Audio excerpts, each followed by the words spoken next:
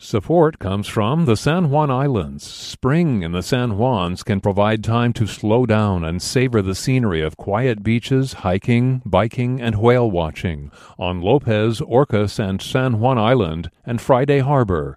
Learn more at visitsanjuans.com. Set your mind to island time. Hi, it's Bill Radke, host of KUOW's Week in Review.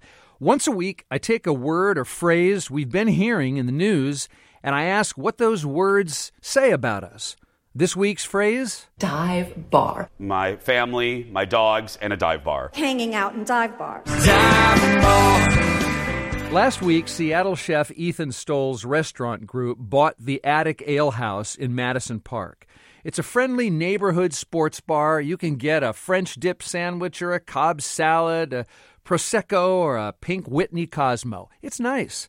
But would you call it a dive bar? I would say definitely not. But the Seattle Times headline reads, Chef Ethan Stoll buys a historic Seattle dive bar. I think it's typical of what's kind of happened to the term dive bar.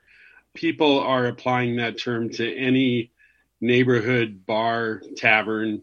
Pub, watering hole. Right. Tom Flynn started working in bars when he was 10. His dad owned one. He tended bar for 15 years. What is a dive bar?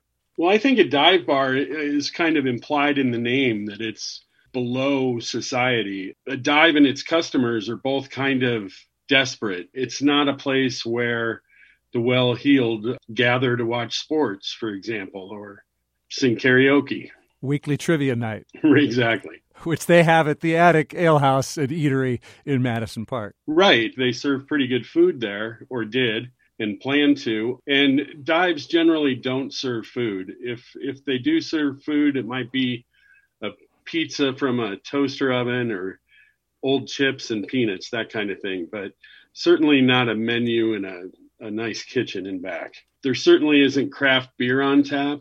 Generally, you're going to get a cheap bottle of beer, a cheap draft. No fancy cocktails, the kind of cocktails that are a booze and a mixer, bourbon and 7, scotch and ginger, that kind of thing. And I think of there being one bourbon. I think of a dive bar as doing the absolute minimum to keep its liquor license and keep the doors open. They're not fixing the broken hand dryer in the men's room. Exactly. There might be a daily or every couple day appearance of cops looking for people with outstanding warrants or responding to some sort of violence that's happened in the bar. So what happened to the term dive bar? Well, I have a couple of theories. I think in the 80s, people of my generation kind of aspired to find these authentic dive bars, and I think a big part of that was the popularity of the author Charles Bukowski, and certainly the movie that was filmed about him, Barfly, starring Mickey Rourke. Somebody laid down this rule that everybody's got to do something. They got to be something. Sometimes I just get tired of thinking of all the things that I don't want to do, all the things that I don't want to be. You're not supposed to think about it. I think the whole trick is not to think about it. Then more recently, the television show Diners, Drive-Ins, and Dives by Guy Fieri, I think also gave everybody the okay to call anything they wanted a dive if it was just a neighborhood joint. You'll find an entertaining crew serving up stuffed grape leaves, smoked pork Benedict, and some killer homemade blueberry pie at a place called Fula's Offshore Cafe. Welcome. And Guy Fieri seems so thrilled to be there. What is so attractive to so many of us that we want to call something a dive bar and we want to think of ourselves as the kind of person who hangs in a dive bar? Well, I think it's that, desire for authenticity, for kind of tasting the other side or slumming it. That's what we used to call it in the 80s and 90s, is we were going to go slumming to the local dives. I would feel a little guilty about throwing around dive bar because I feel like I'm trying to steal some kind of street credibility, but I'm having a craft brew on top of a label that applies to someone who's living an actual life. We're on the same page there. I think there is an air of desperation in dive bars, but I think it's also important to treat the people who work and go there with dignity. Bars serve an important purpose for a lot of people in this country who maybe don't have family, don't have a stable home, and they find community in bars. And dive bars are certainly that way. When you're in a dive bar, and a big part of it is the community that you find there. People know one another in dive bars. These are the kind of customers that, as a bartender, we used to call professionals that, are there when the bar opens and have a set schedule every day and feel like they have a say in running the place. And it's kind of a board of directors kind of feeling when you're in a dive bar in the middle of the afternoon. Words change, Tom. Why does it matter to you personally whether we call a lot of things a dive bar, including the Attic Ale House and Eatery in Madison Park? I've worked in bars off and on since I was 10 years old. My dad owned a bar.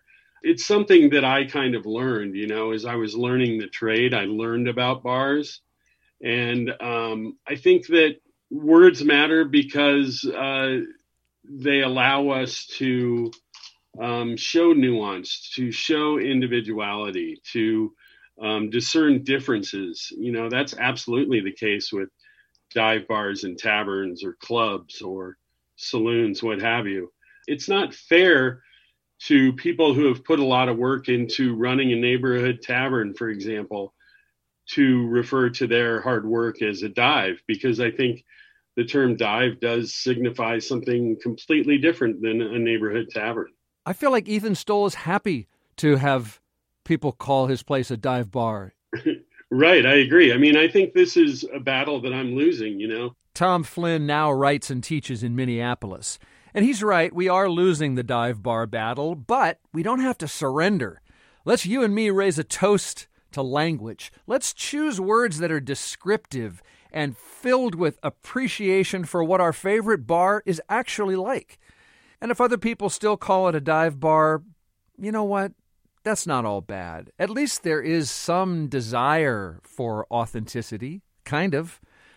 Some part of us wants to be unpretentious. We want to be in community with our fellow flawed human beings. That's the ideal, right? Coming together and keeping it real with mahogany and brass and bubblegum vodka and ironic bingo. But you know what? At least we like to be together. And if you think Tom and I are wrong about dive bars, then let me know that. I'll be back with this series next Monday. Is there a different word you think is an invasive species? Or do you have a phrase you love and you hope doesn't fade away? Let me know what words matter to you. Email me at bradke, BRADKE, @KUOW.org. And I'll recap the news with you here, too, on the next Week in Review. At a time when information continues to come at us faster and faster, sometimes you need to hit pause and rewind. NPR's Throughline takes you back in time to the source of the news stories filling your feed. Find NPR's Throughline wherever you get your podcasts.